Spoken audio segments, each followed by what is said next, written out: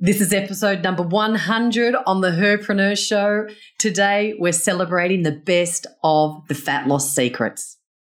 Welcome to the Herpreneur Show, where we talk women, business, life. I am your host, Annette Lakovich. I'm an entrepreneur, businesswoman, mum, and I'm a fitness fanatic who loves to dance. What I also love to do is help you reach your fullest potential in business, health, and happiness.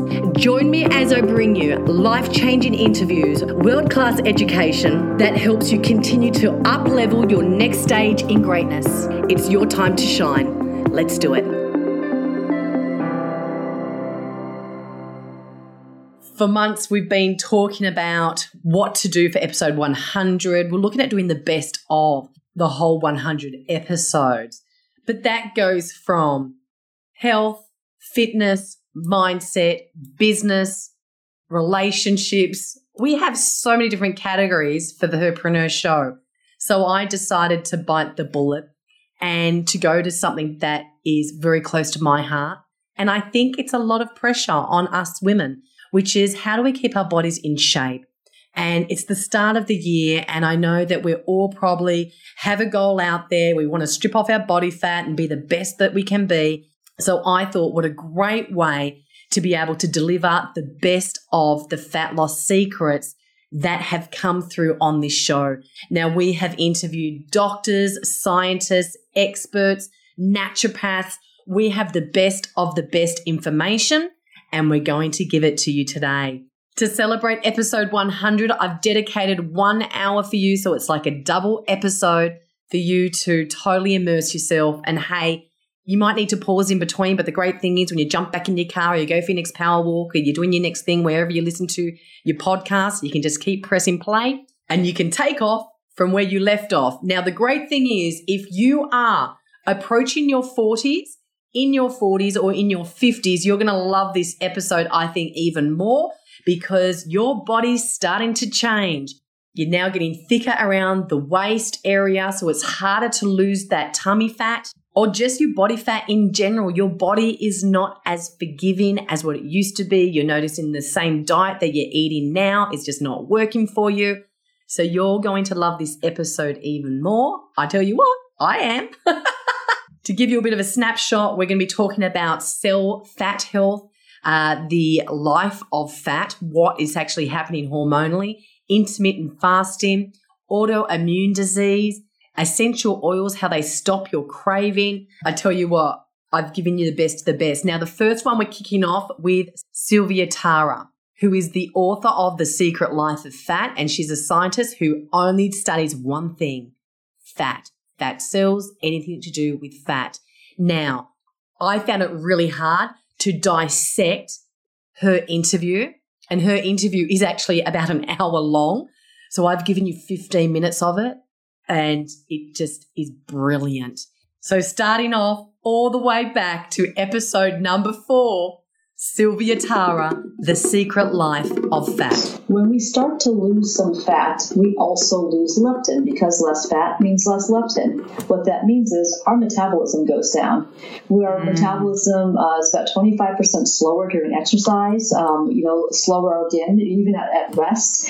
And that means we have to eat less after we lose weight. So somebody who's 150 pounds naturally never had to lose weight to get to 150 pounds. We take that person, we compare them to someone who was 170 pounds but lost 20 pounds to get to 150 pounds. The person who lost those 20 pounds has to eat 22% fewer calories than the person who was 150 pounds to begin with naturally. So there's a caloric penalty to losing weight, and it's because fat is an organ and you've now altered the amount of leptin that you have. And that effect can last for years. It doesn't necessarily equalize or go back to normal after you lose weight. For some people, it lasts really for a very long time. Key thing to know if you're trying to lose weight, because people go on diets, they lose weight and think, oh, now I can eat like everyone else who's thin. Yes.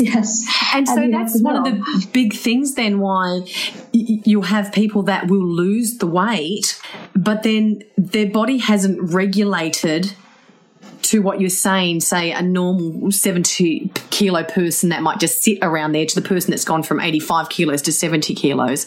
they have to now be able to continue those eating habits that got them to the 70 kilos. Is that what you're saying? That's exactly right. So and unfair. That person, it's so unfair. So unfair. But if you don't know this, you're going to regain your weight. You have to understand that you're going to be on this diet for a very long time.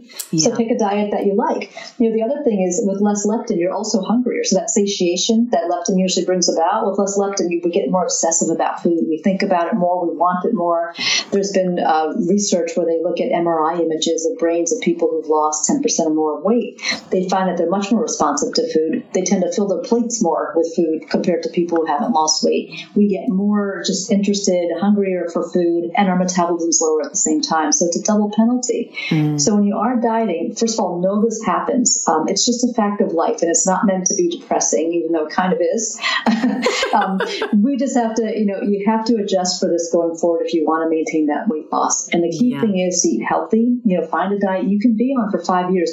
And you know what's really interesting? My background was from health and fitness from a very, very, very young age. So I've gone into bodybuilding competitions, Miss Fitness competitions, the most unhealthiest way to lose weight, really, when you look at it now. And this time around, for me to actually lose my weight and get it back to what I was before I had my son, it's actually been the easiest. And it's because I've incorporated so much about the nutrition and the health, plus also bringing a lot of good fats into my diet. So I'm not as hungry. I just feel like it fills me up.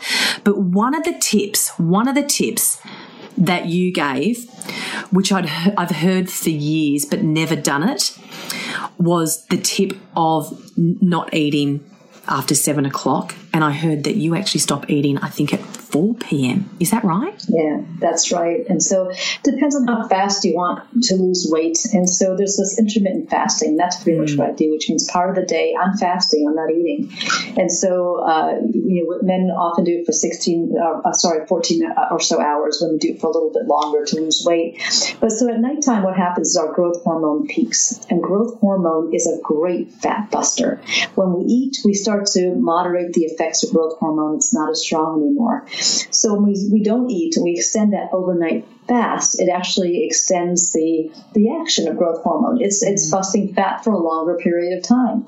So the more that we stop early, we stop eating the early evening or so, don't eat again until later in the morning, extend that overnight fast. It does wonders for stubborn fat. And really my book, it's really about stubborn fat, because if you're having a pretty easy time losing it, you can go on one of these diets of the year. You'll probably lose some weight. But if you're like me, and a lot of women are, you get to middle age, you've had a kid here or there, you've yo-yo dieted in the past, you have really stubborn fat now. And you have to be educated on stubborn fat, not just weight loss, not just nutrition, but specifically stubborn fat. And it's fat while you're in your 40s and more. Yeah, that's right. Yeah. I've ticked every one of those boxes that you've just said. Dieting. And I absolutely love what you've said, where choose something that it's now a lifestyle. The hardest thing for me, and I would love just to go personal with you, the hardest thing for me is Monday to Thursday, I am so fine. I stop eating by 7 o'clock. Normally, actually, it's around 6 because I eat with my son. And then I actually don't eat till about 9:30, 10 the next morning. And I find it easy because I do things at night. I'll dance twice a week, and then I'll go for a nice walk with my son and my husband. So there's things I do. The Friday, the Saturday and the Sunday night, because I'm more social. How do you handle keeping that consistent? Do you stop eating nearly every day at 4 p.m.? And what do you do for the mindset to be able to stop yourself from not eating at night? Yeah, so as far as the mindset, there has to be something you want more than food. And so for me, it became just an issue with my fat. Once I realized what fat was and how wily and clever it was, I thought, I'm going to win. And then so it became about winning. I really wanted to win. I was going to get control on this. And so there's got to be something more you want. That thing that you want more could be about your health, if you're losing weight for health. And that's one of the things that really motivates successful dieters. There's a trigger, a psychological trigger that made them take weight loss extremely seriously. serious. Yeah. There was either a health trigger, they got a diagnosis, or psychological. They saw a picture of themselves where they looked bigger than they ever even thought they were. And it was just a trigger of, I've got to take this seriously. So that's a mindset. You have to be at a stage where you're ready now and you're going to take this on and you are going to succeed. Secondly, I go off on weekends too, to be honest with you. It's a relaxing time. You're with your family more, they're going out, but I never really eat a full-on dinner like they do late in the night. So I might snack. I'll sit there and, have a couple nibbles of things, but I'm even disciplined on the weekend. And then back to the weekday, I really don't eat much at all after about 4:00 at night.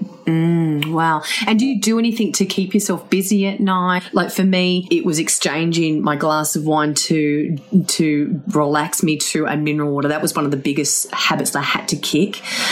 So as soon as I had mineral water with lemon in it, I stopped that craving. Is there some tip that you do that you have now as a pattern or a habit that you do to keep yourself consistent? Really good question. You need distraction methods, and I actually have a whole chapter on the psychology of losing weight in The Secret Life of Fat, because part of really what's important, self-control for any lifestyle change you make, self-control is a key component, and it's hard to stay on that for a long time because it's taxing to constantly have self-control. So you have to do a give and take with your mind and with your body. And so when it's night and if I'm really hungry and I'm getting tired of it, I indulge in some way. And what I usually do is I'll often watch television or a movie, but I'll put in a movie at that time. I'll indulge in some other way. I'll go out and I'll go clothing shopping, go buy something fun for myself, talk to someone that I haven't spoken to for a long time. So find that indulgence to distract you from that moment. And I think what you've done is really good too. Substitute something. So for the thing that you like that was fattening, substitute something else. Yes. That is healthy but tastes good and you enjoy it. Moving on to episode number 20, How to Fight Fatflammation with Dr. Laurie Shemak. In my book, How to Fight Fatflammation, which oils not to cook with. In fact, it's important to cook with oils that are saturated, saturated fat. Because fats are good. There's fats there. Like there's more fat in my diet these days now. I've stripped 15 kilos than what I was having before. And it's because it's all the good foods. That is fabulous. It really is making these small changes, just simply swapping out your corn oil or your vegetable oil or your canola oil for a healthier oil like avocado oil is a step up. And it's a healthy oil that you can cook with. Love it. Tell me, you're talking about some foods that are bad for the fat cells. So we want to stay away from sugar. Okay. Sugar is really, truly the number one worst food you can consume, I believe. It is, there's even a worse food than sugar, and it's high fructose corn syrup. And it's in everything as well. It is sugar as well. Everything processed, it's there, but written in a different name sometimes, most of the time. Right. Exactly. And so we want to stay away from all sugar because sugars are inflammatory. And boy, any cell that comes in contact with sugar, especially in the United States, we are highly addicted. The majority of people, the average American ingests 156 pounds of sugar a year. And I don't know what the conversion is to kilos, but it's a lot. 156, the size of a man. Okay. An adult grown man. And so, that's a lot of sugar. And 10 grams of sugar in teaspoons in one can of soda. So, again, the food manufacturers are adding it to most every food out there. All right. It's very important to read labels, look at nutrition labels, look at new ingredient lists to see if there's any sugar in your food because you have to be on the lookout for this stuff. And, it's really sad because a lot of people believe that they're eating healthy. So they'll eat yogurt, for example. They'll buy yogurt. And that yogurt has as much sugar as a candy bar, okay? Yeah. They'll buy whole wheat bread or what you call brown bread, right? it has as much sugar as 2 tablespoons of sugar. Okay, it raises your blood sugar that much. And here's somebody who thinks that they're doing making healthy choices for them or their family, and in fact, they're creating not just inflammation in the body, but and more of an addiction to sugar, unknowingly. So they come to me, my clients, they say, I'm doing everything right. And, I'm so addicted to this sugar. And that's one of the reasons, is because it's in almost everything. Yeah. And it's, and this is for the mums out there, just when you talked about the yogurt, my son, will go supermarket shopping, and he's now learning so much about food. And he looks at the yogurts, the kids' yogurts, and, they just all look fabulous because they've got cartoon characters and everything on there.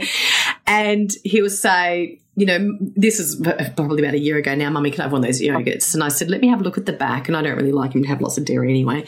So I'll look at the back and I'll go, this has 16 grams of sugar for this little thing. And so now we've found one that has only 3 grams, but again, we don't have it that often. But the 3 grams is the lactose, most likely. Right, okay. So, but I want him to not feel like he's left out at school. So, if the other kids have got it. But then we were at a party the other day, and the mother was handing out these little packets of lollies.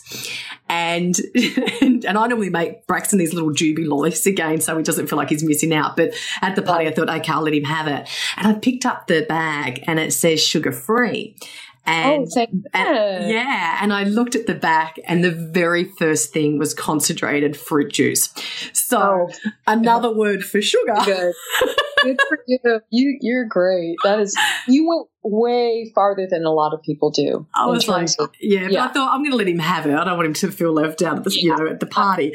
But I looked, and I just thought, because the mother was like, felt like she was really good, like, this is what I'm doing, and it's sugar-free. And obviously I don't want to burst her bubble. And I looked, and I thought, there you go. It's like the manufacturers. It's like, how can we label it in a different way? It's like, well, in that a lot of people believe that, fruit juice is healthy. And in fact, it's very inflammatory. And yes, it does have antioxidants in it, but it doesn't make up for its inflammatory effect, especially upon the liver. Fructose is metabolized by the liver only. It's the only food. And it has, I could go down, the dark rabbit hole of the liver when it's impacted by sugar, but it is not a pretty thing. And so it's called glycation, and it caramelizes the tissue in your body, okay? And it also caramelizes, if you eat in excess of it, sugar and fruit juice, for example, caramelizes the liver. So, and the reason this is important, especially if you're trying to lose weight, is that the liver is your number 1 fat-burning organ. Okay. Without the liver's ability to work and function optimally, it can't help you burn fat. So you're wondering, why can't I lose weight? I'm drinking this juice. I'm eating all this fruit salad, and all the hidden sugars that you may not be aware of. And there you go. And so it's it's so interesting that you say that, because we want to do a show on detoxing, but I want to show a different alternative than detoxing just with juices. So would you say that that's one of the reasons why, if they're doing a detox and it's just purely like a juice diet, that's actually putting more pressure on the liver? Oh, yeah. Totally agree. Wow. It's definitely, if you're going to drink juice, stay away from fruit juice completely. And opt for green juices. That's fine. Green juice is fine. It's low in sugar. It's going to have a alkalizing beneficial effect upon your body. Yeah. So it's the fruit juice, unfortunately, that is the problem. Fabulous. And a lot of people don't want to hear that. No, they don't. Well, I used to juice for years, and then I found out really just stripping everything away and all the fun was gone. Tell us about what's great for our fat cells. Let's go there. Yeah. So, foods, so you want to eat the oils that are, first of all, we'll go back to the oils. You want to use healthy fats in your diet. So avocado oil, as I mentioned, healthy fats like coconut oil.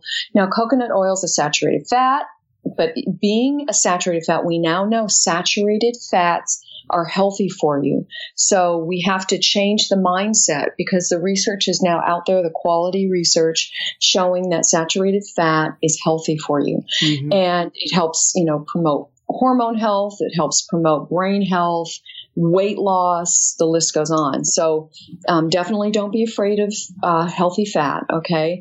We want olive oil is an excellent oil, but don't cook it at a high heat. Yeah. At the most, at a low saute. Mm-hmm. And ideally not heat, really ideally not to heat any oil at all if you can help it. So when I cook, when I heat,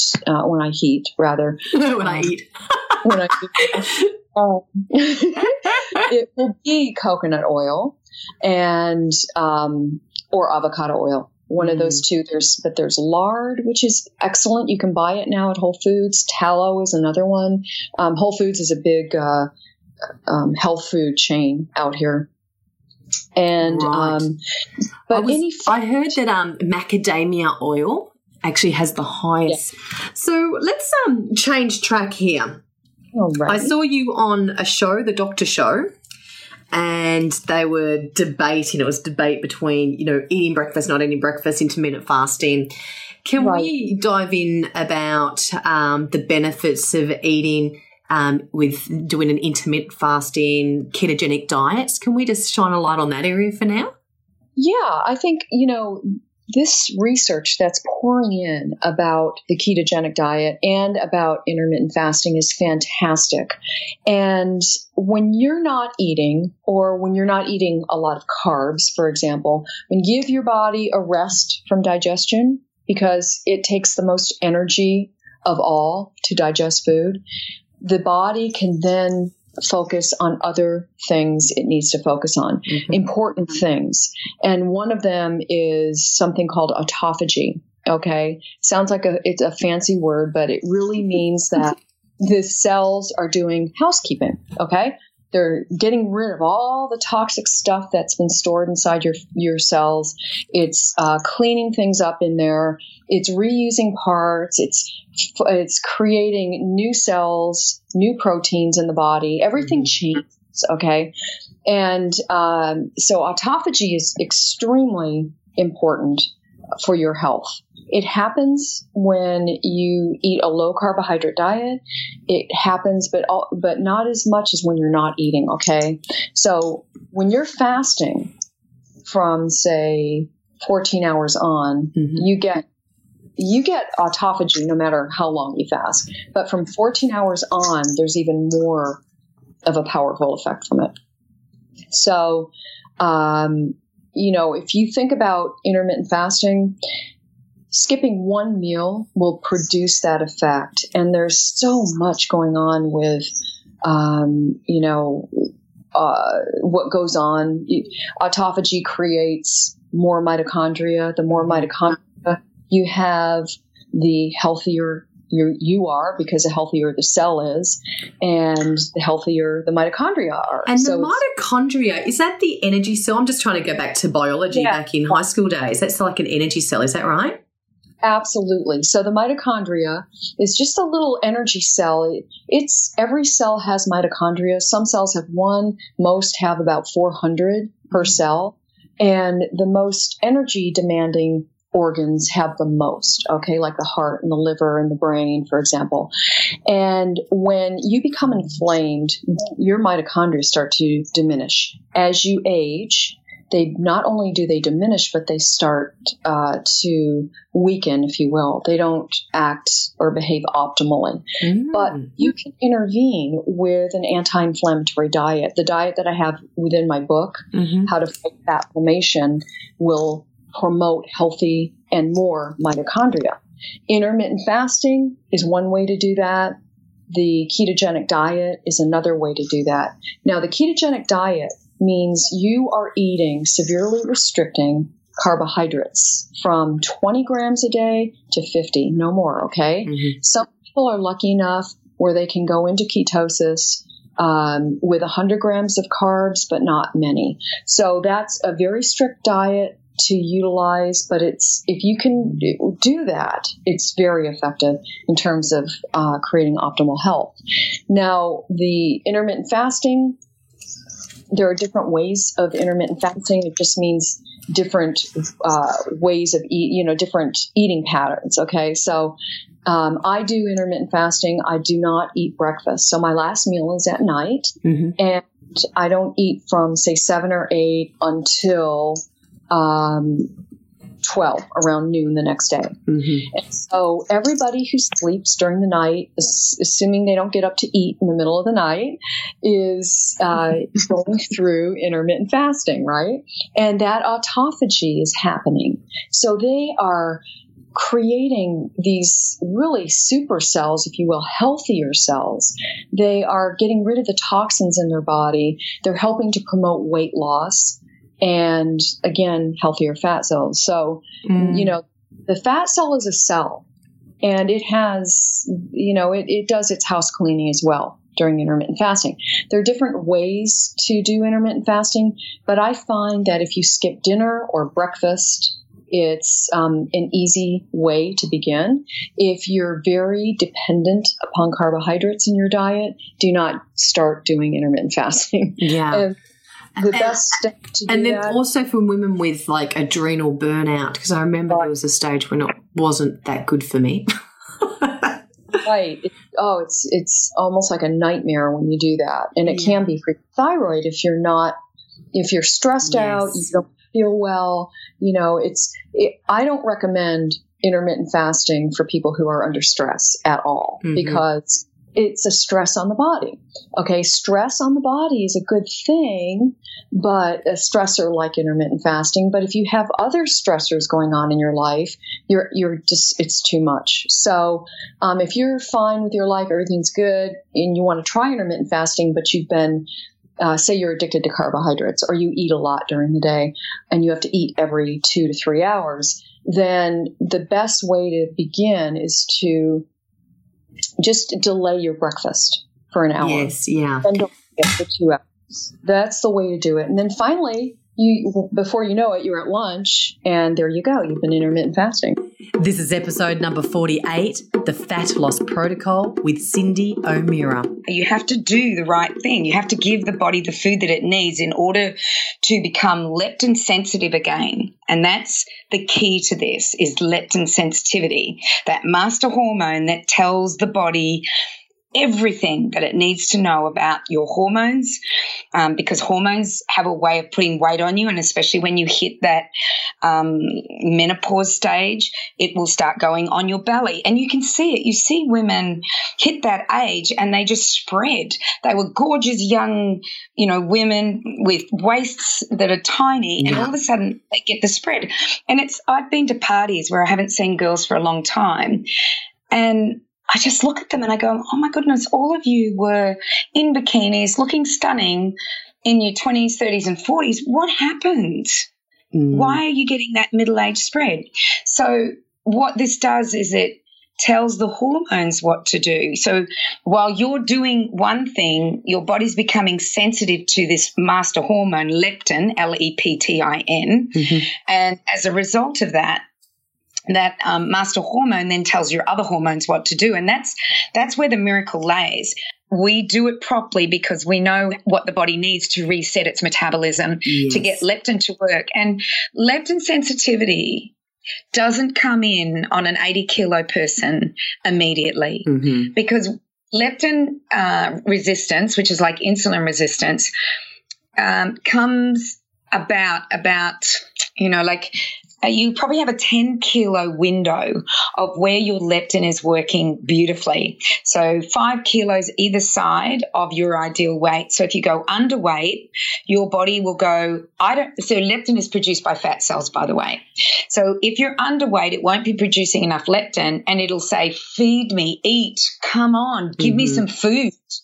Then if you go 5 kilos above your ideal weight, you then become leptin insensitive. So you become resistant to leptin because you're producing so much leptin that the body has absolutely phased out of the signal of leptin, and it still says the same thing: feed me, I'm hungry, you're not giving me enough, give me more, I don't have enough nutrients, la la la, you know. And it's like this constant thing. And so I could imagine then, with most of the women listening are in business, and most of them are highly stressed, they're high achievers, they're trying to do everything. That stress would make them think that they're hungry as well. Would that be right? So would that then be producing more leptin, or is that how it sort of works? Is there any relationship to stress at all? Yes, most definitely, because stress is about you not using your digestive system. So when you're in a state of stress, you close down your digestive system, you close down your hormone system. It's because you don't want to digest food when you're running from a savage animal. And that's what stress is. You know, you're running, but you're running constantly, and then you overload your system and cortisol just fatigues out. And yeah, the thing is that that's when you start to put on fat as well. Is you're stressed, you're eating the wrong foods, and that's when you start to put that on. But what we do is we teach how to change those hormones, how to change your leptin sensitivity, how to stop the body asking for food all the time, because the body is all-knowing. It is innate, and it will say the right thing to you. But if you're stressing it out, you're eating the wrong foods, you're putting on way too much weight, then your body's just going to completely lose the plot and give you the worst communication of all, and then you'll be completely lost. And so what we do is we bring the communication back to the body, and we teach you what your body needs. Or actually, we don't teach you, your body teaches it you. And we do that in phase 4. Yeah, I love that. This is episode number 10, Healing Your Thyroid and Autoimmune Disease Through Food, with Elena Haber. And really, it's about 70% of people are gluten intolerant anyway. They just don't know it. Right.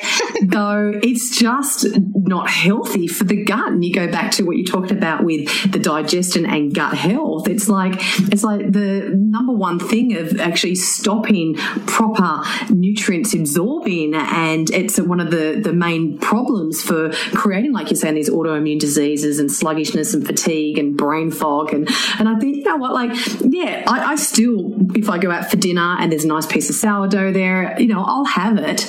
But we just don't have gluten every night of the week, every day. Cut out grains, cut out everything. But it's really funny when you have somebody that has no idea and they think that you're just gluten intolerant. That's why you don't eat it. Right. Yeah. So you've got gluten, dairy, nuts and seeds, nightshades.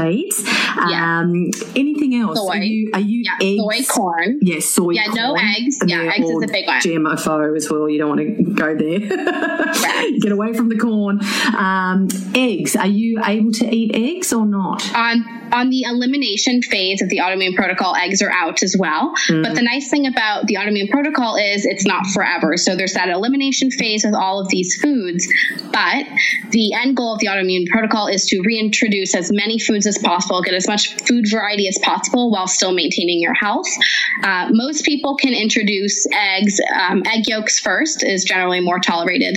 Most people can reintroduce properly soaked and sprouted nuts and seeds. Some people can introduce nightshades. Most people cannot introduce gluten. So gluten tends to be the one that people stay away from the rest of their lives. Yeah. I think if I couldn't have eggs, they'd be into me. I love an egg a day. I know. They're delicious. This is episode number 14, Ditch the Diet, with Jessica Seppel. How do you have and maintain a healthy lifestyle? So tell me, what's your philosophy now on food? Yeah, it's really just become, as the years go by, it gets more and more simple. Like, I believe, of course, in a whole food diet. I also believe in indulgence. I also believe in balance. I believe we need to tune into our bodies and our appetites, and different foods work for us all very differently. So what works for me, honestly, may not work for you. And it takes time. It really does take time. So you have to be patient. That's what my 8-week program is all about, is tuning into your unique body and figuring out what foods work for you as an individual that's so biochemically unique. So I've discovered that, wheat and gluten makes me tired. I absolutely will still go out on a Saturday and have my sourdough toast with my eggs when I go out for breakfast, but I know I'll be tired. So I'm aware of how foods make me feel. So I'm now eating according to those needs. So I don't eat sugar because it just makes me tired, it makes me groggy, and gives me a brain fog. This is episode number 15. I did a solo episode on beating emotional eating. I don't know if you know this, but stress is the number one source of emotional eating. And how much stress do we have as a business owner, right? Eek. A lot. So we medicate ourselves through food, through alcohol. Some people medicate themselves daily, some people weekly. But no matter what, when the stress is there, most of us see ourselves getting fatter and fatter and fatter. And especially we get this spare tire in our midsections, and that's from the stress hormone called cortisol. And if you're eating a lot of sugar, also it goes straight to that middle section there. And look, I know the feeling when it starts to grow out of control and you start seeing your tummy getting fatter and fatter and fatter, and you start to not recognize yourself anymore. I remember looking in the mirror some days and thinking, my gosh, how does this body belong to me? It's just changed. So as soon as we start to really see our bodies just going out of control and not fitting the clothes that we want to fit into, and starting to miss out on going to the beach and going shopping, or not wearing our favorite outfits, before we know it, we start dreaming about being thin. But losing weight is not going to fix the actual problem. Weight, or better name still, body fat, is just the symptom. So to lose fat, we really need to go to the root cause. And that's the problem. That's what got you there in the first place. Yes, when we lose weight, we feel good, we feel amazing. It's addictive because people start to compliment us, wearing our new outfits and go shopping again and can't wait to show off our new bod. But, soon enough, it starts to settle down. People get used to what you look like, and before too long, you're still stuck with the emotions that got you there in the first place. So losing weight is just the illusion for your happiness. And yes, I understand that you might want to lose weight, or I prefer to say body fat. In the fitness industry, we talk body fat because you could be heavy on the scales and have lots of muscle. But weight is the side effect. Body fat is the side effect of what's truly going on for you. And being entrepreneurs, building our businesses, I tell you what, we take on a stack of pressure on bringing cash into our business, pressure on helping our clients, hoping our clients get results, juggling our clients, juggling if you're doing your paperwork. For me, that was the first thing I outsourced because I sucked at it. I didn't enjoy doing it, and I always left it so late. So again, stress levels are going through the roof. So for me, that's not my genius zone. I outsourced it. But there's other things that we take on in the business life just with stress. Being overweight, overeating, overdrinking, or any substance abuse is just a side effect or a symptom of something else that's not going right for you. And you know that damn well, right? You know it. So most of the time, it's these two beasts that represent itself as hunger or craving for sugar or alcohol. And it's fear or it's stress. Now, even the thought of food, having a drink, thinking about something that's going to, stimulate your taste buds, instantly starts to increase your serotonin. Serotonin is your happy hormone, right? So even you just starting to think of it, you'll start to increase your serotonin. And then when you eat it, you have that hit of serotonin, which creates that addictive cycle. So for a moment you feel better, but you know darn well that it's not fixing the problem. And maybe you're not even conscious of the problem at that time, but back into the vicious cycle you go, and up and down you go with your diet, with your hunger, with your cravings, with your binging, whatever it is that you do. And that is why diets fail. People continue to address the symptom. The symptom is the weight gain. The symptom is the excess fat. They're not addressing the problem. So people go, okay, I'm going to go on a diet because I don't like how I look. But the reason why you don't like how you look is because of what got you there in the first place, which is the problem. So we need to address the problem. We need to address what's creating the stress, what's creating the fear. Perhaps it's loneliness. Perhaps it's not money coming into your business. Perhaps it's the stress of continually pushing yourself all the time and your adrenals are going 100 miles an hour and you're not having any time for yourself. But that's what keeps doing the yo-yo on the scale. There was a study done on rats many, many years ago, and it was to prove how addictive drugs are. And what they did was they put a rat in a cage and they laced its water with cocaine, and then it also had another vial there of water. What they noticed was the rat would continually drink from the water with cocaine in it, and that's how they said, okay, it's definitely an addictive drug. Though in 1970, this psychologist called Bruce Alexander, he looked at this and observed it, and he thought the experiment was quite odd, because if you put the rat in a cage all on its own, it has nothing else to do but take the drugs.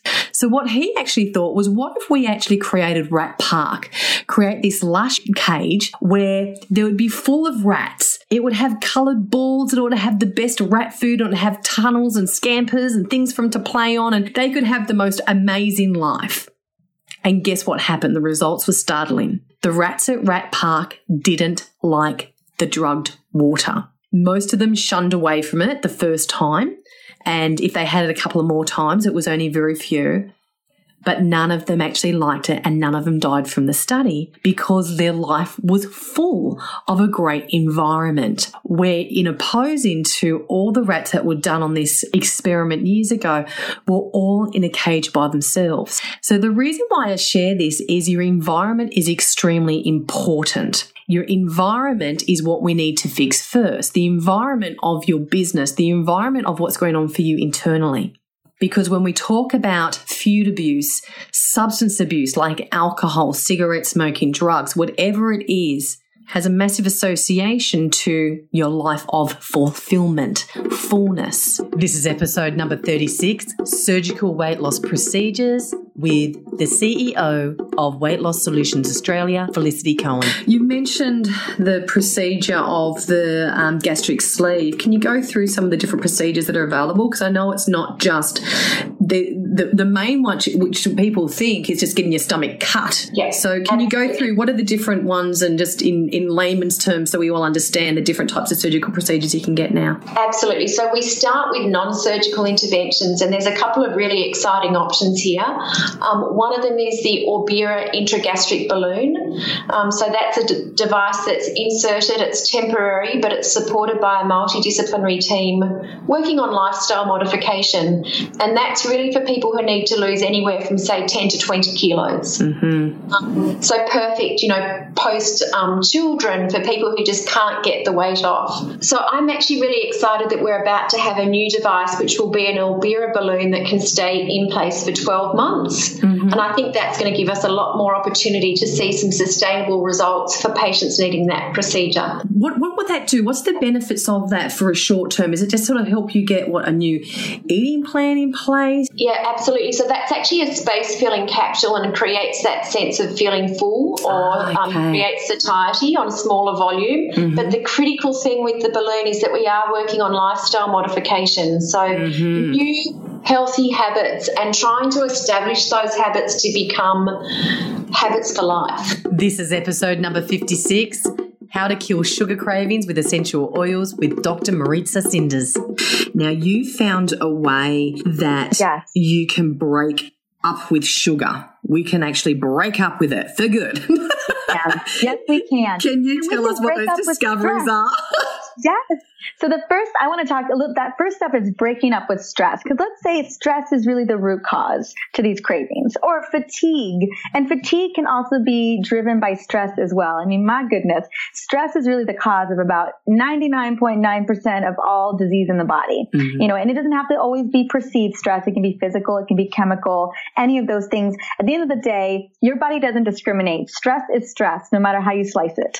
So that first step is, I love that the power of essential oils. I'm actually rubbing bergamot and lavender and vanilla and wild orange on right now, because those are three of my go-to favorite stress busting essential oils. They literally disrupt the stress response. Chemical constituents like linalool and linalool acetate, which are in lavender and clary sage, and limonene that's in bergamot, we know that those oils disrupt the stress response. They shut down that hypothalamic pituitary axis, and they actually lower serum cortisol levels, blood pressure, and pulse point by simply breathing them in. It's that simple. And within seconds, right? Just within seconds. It's just rub it on your hands, or even putting the bottle under your nose. It's just, how does it work? You've just talked about beautiful compound properties. For somebody listening to essential oils for the very first time, still thinking that there's some pretty smelly perfume, how do they work? They are pretty smelly perfume. Yeah, they are. Look, my toothpaste at the moment, I've got clay toothpaste with peppermint in it. I have a special deodorant with bicarb soda, and I don't know what essential oils add under it. It is everything that we use. But can you just tell us just in a really quick snapshot, why is it that they actually work? How do they work? Or where does it come from? Just give us a really quick snapshot for somebody that's brand new to this. Oh, I just love these questions. So as we know, essential oils are chemical constituents, volatile chemical constituents that come from plants all over the world. And they're these secondary metabolites that not only serve us, but they also serve the plant themselves in terms of survival, reproduction, name it. And so we're just leveraging this chemistry like we would leverage blueberries or ashwagandha or holy basil or milk thistle or spinach or kale or black cohosh or whatever adaptogenic, gorgeous plant-based medicine that we can get our hands on, that we use all the time. And that's what's so beautiful about it, is that our chemistry, our cellular chemistry, loves and relishes in the benefits of plant-based medicine like essential oils. But what's so great is, as we know, oils are calorie-free. They are symptom-free, like there's no side effects, or side effect-free, and they are fast and effective.